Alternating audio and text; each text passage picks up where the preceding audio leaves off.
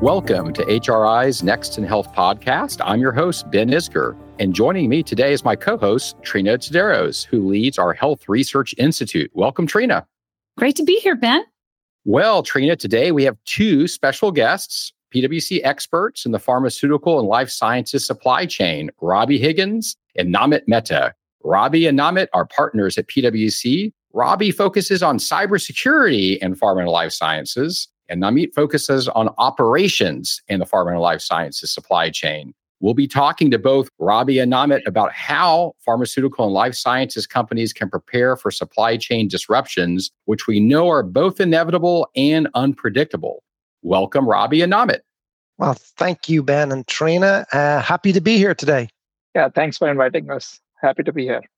One of the big surprises to a lot of folks during the pandemic, especially in the earlier months, were all the shortages caused by disruption to the supply chain. Hospitals didn't have gloves, they didn't have gowns, they ran out of medications that they were using to intubate patients, they ran out of ventilators. We saw disruptions to the pharmaceutical supply chain as trade out of China and India slowed. And those, as we all know, are producers of active ingredients and other parts of the supply chain, the medical supply chain. But Robbie and Namit, I bet these supply chain disruptions were not entirely surprising to you. I bet you guys were not surprised.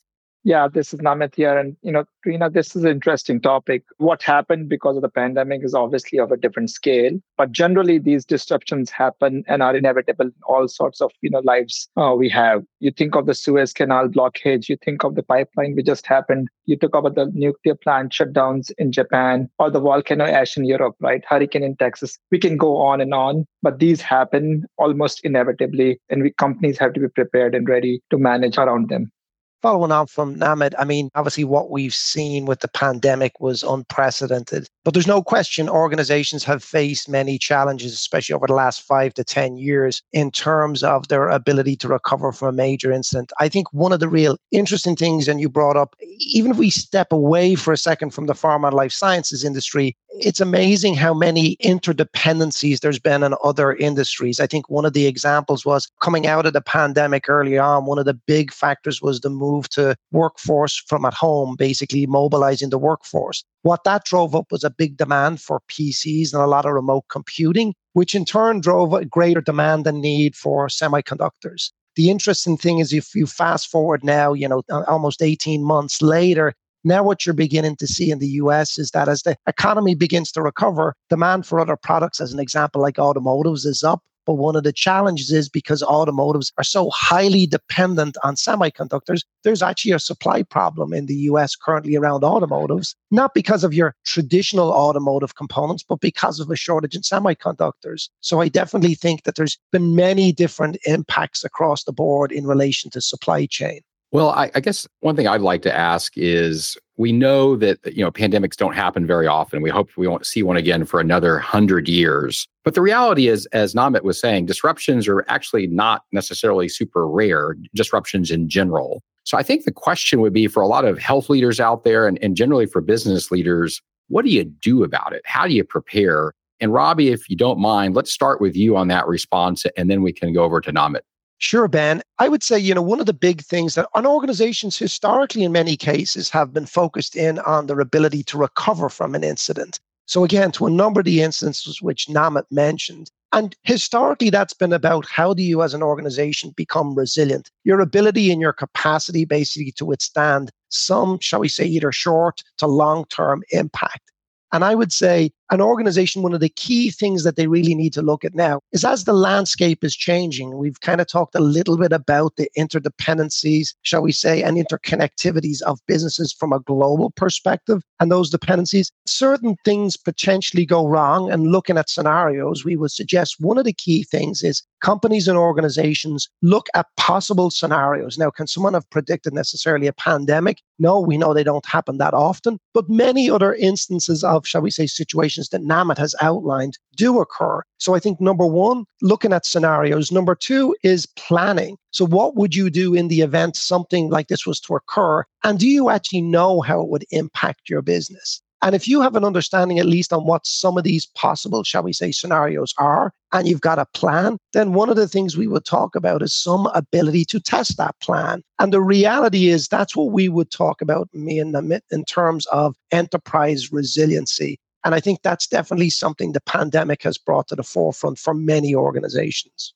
Very well said, Robbie. The key is to understand the entire value chain, end-to-end supply chain, whatever you want to call it. At every node, there's an issue, right? Whether there's a supplier, whether there is the ship which is bringing the products in, whether the raw material is coming in, whether there's distribution issues, whether there's employees who are not available to service the product. If you look at the entire node, understanding where those challenges are and identifying the various risks, and then taking a very clear understanding of what's the short-term implication, long-term implication, and doing a full triage around them, right? That part of the supply resiliency, and then developing a business continuity plan and resiliency plan around that.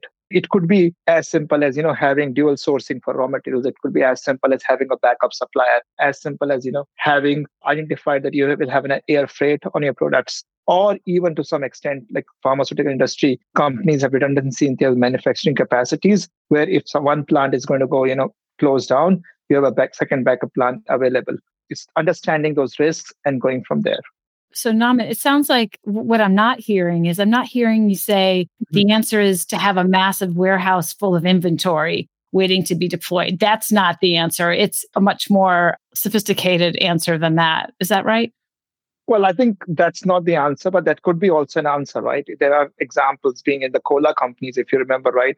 What happens if the whole, plantation for a year is gone for cocoa or coffee, right? So they have strategic inventory, which makes sure that they have inventory to support their business on a long-term basis because they heavily depend on that. But that's not required on every aspect of your life. It's about knowing the risks, the implications, the cost of mitigating these risks. And it could be, okay, I know if I have to expedite, it's going to be X, $1,000 or $1 million, whatever it is for air freight, or there's a cost of having a second source of supplier and having all the planning regulatory requirements lined up for that.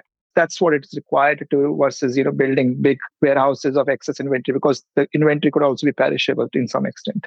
What do you think, Robbie? What would you add? Yeah, I agree. I think it's about being pragmatic here, because I think one of the challenges is for some organizations, they've adopted maybe a just-in-time program, which of course has been a very popular program for lots of different reasons, mostly in and around efficiency. But it is predicated on the fact that you can get critical materials just in time. And I think what we've seen through a number of the different situations that have occurred, not just with the pandemic itself, that isn't always the case. So I think first and foremost is, again, it's number one, do you understand how susceptible your organization is in terms of dependent on maybe either single source or how many sources of areas, shall we say, it's got key product and supply? Do you have alternatives, and how quickly can they be enabled? Whether that's around people, process, or technology, or shall we say, just again, sourcing of materials, shall we say, in the situation around pharmaceutical industry, it may be around compounds, shall we say. So I think having an understanding and a planning, and then again, really looking at testing some of those scenarios, because really what you don't want to be is you don't want to be in a scenario that the first time you test the plan is when you're actually in the scenario itself for real. Yeah, I'd actually just like to drill down on that just a little bit. And I was thinking about when we started this conversation, we talked a lot about the scenarios and the planning around the scenarios. And we've actually already gotten into some great examples of things that can be done, right? Like dual sourcing and air freight and things like that. So with all of that in mind, for our pharma and life sciences leaders who are listening to this, and they've got to think about what they're going to prioritize over this next year. Tell us a few things. What should they prioritize? If you had to pick a couple of, interventions to secure your supply chain, what would those be? And maybe conversely, are there any things out there that maybe they're not thinking about that they should be? And Robbie, let's start with you again, and then we'll go to Namit.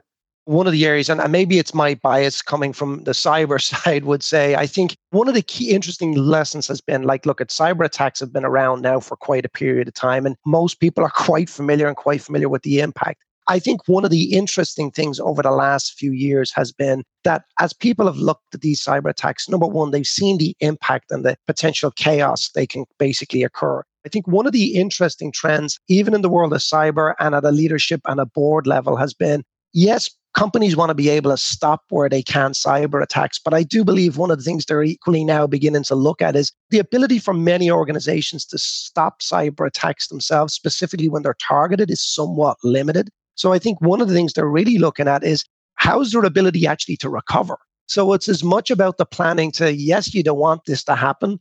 Yes, you want to put the best controls, whether they're technology or capabilities in place. But you also too need to spend time on, if the worst case scenario does occur, how quickly can you recover? How would you go about recovering? And so I think scenario planning around that and testing some of those particular models out, I think are an area I would be advocating for just based on my experience. Well, Namit, let's bring you in on this as well. What kind of priorities would you lay out for pharma and life science leaders in this area? Well, I'll just build upon what Robbie just said, right? Building these scenarios, these multi-color simulations or whatever it is, right? Across the different situations they're dealing with, they will identify some things which are unknown, and they will identify which are something which are, common things across all scenarios which you can take action on right now. So identifying what's the known, which they can act upon, and identifying what the unknowns and what the trigger point of those unknowns are, and being ready to prepare and address them. I think that's what we go and help companies doing this, helping them do this scenario planning, understanding the knowns and identifying the trigger points for the unknown. And this is not something, will just happen overnight. This takes months and years sometimes to create that resilience in the supply chain and be prepared for that, right? You can see what happened in the pandemic, right? We were just not ready. If we would have planned from the last lessons of Ebola or whatever, right? We would have maybe taken some action, then we would have been prepared. But that's what it requires. It's just not happens overnight. So one question I think a lot of our listeners might be wondering about is, okay, contingency plans are expensive and there's no way to plan for every possibility. We just went through a pandemic that nobody October 2019 would have foreseen was going to happen right then. I think a lot of public health and epidemiologists would warn that there was a pandemic on its way at some point, but that specific, what we all have been going through is not on anyone's radar screen at that time. So what advice do you give companies in terms of starting out? How do you decide what scenarios to look at and plan for? Well, first of all, I think that we should give credit to the pharma companies addressing the pandemic and the limited resources and time they had. But if they have to start over again, right, and it's, as you said, it's not just going to be happening and it's expensive. They need to take a structured approach, right? They need to start defining what those risks are. The first step is the most hard one, right? Accepting there could be a problem and working together as a collaborative, top management team to look at all these and try doing the triage. And then what they can do is take baby steps and identifying the most highest impacted risk areas and working around the solutions. Understanding the must-haves, which can be, across all the different scenarios, and working on them are the first priority. And then next priority becomes building those plans on those trigger points and be having ready to action plan. So developing an action plan around them. Well, I was going to ask our fun final question. You've made it to that part of the podcast. So at this point, we ask all of our guests this season a question about fast forwarding to the future. And so, Namit, I'll start with you. What process, technology, or innovation that we know about today will have the greatest impact on the health system of tomorrow? Well, if you look at the health system, right, the new business models where the power isn't coming in the hands of the consumer is obviously significantly game changing. But it comes with its own challenges related to privacy, security. We have to be very careful and the companies have to be really watchful for that. But I think I'm very excited about the new change which is coming along. Okay. Well, Robbie, I'm going to pose the same question to you. So again, fast forwarding to the future, what process, technology, or innovation that we know about today will have the greatest impact on the health system of tomorrow? How about maybe I give you 3 as opposed to 1? Sorry about that. But I would say, look, ultimately technology we can already see is significantly changing, right? And I think Namit mentioned specifically at a consumer, at a patient level. But I think there's 3 big areas. I think digital and the digitization broadly across the pharma industry, all the way through health services, shall we say, payer and provider, and ultimately through to patients. I would say cloud and cloud technology, as it's enabled just the movement and speed and time of organizations to basically be able to go to market with capabilities. And lastly will be mobile and accessibility. And if we take a look at even the one while there's been many bad things that have come out of the pandemic, take a look at the acceleration of telehealth as an example, right? What we see in many cases in situations like a pandemic or really bad situations is that in many cases, we see great acceleration of certain capabilities. I think telehealth will be one example that we're seeing. And I would say as we look at pharmaceutical companies, just take a look at how the landscape around clinical trials and the whole idea now around more virtual clinical trials. Do we really need to bring all the patients into a clinic? Is it possibly something they can do from at home? So I think the combination of, number one, technology being the big driver, but those three areas within technology, I think, will have some of the greatest impact over the next few years in the industry. I think, one of the interesting things about post-pandemic periods is that people kind of try to tell the future and say, what kind of changes might come out of this pandemic. And this has happened over and over throughout history. And I think these answers that you two just gave are kind of the glimmerings of what we might see be some permanent or at least long-term changes that come out of this whole cataclysm. So Robbie and Namit, thank you so much for joining us today and sharing your thoughts on how to make the pharmaceutical and life sciences supply chain more resilient. That was really super interesting and really useful, I think. Thanks very much. Happy to be here again. Yeah, following on from Namit, again, it was a pleasure. Thank you very much. And hopefully everyone found this valuable and enjoyable. Thank you. Great. Well, for more on these topics and other health industry insights driven by policy, innovation, and care delivery changes, please visit our website at pwc.com/HRI. Until next time, this has been Next in Health.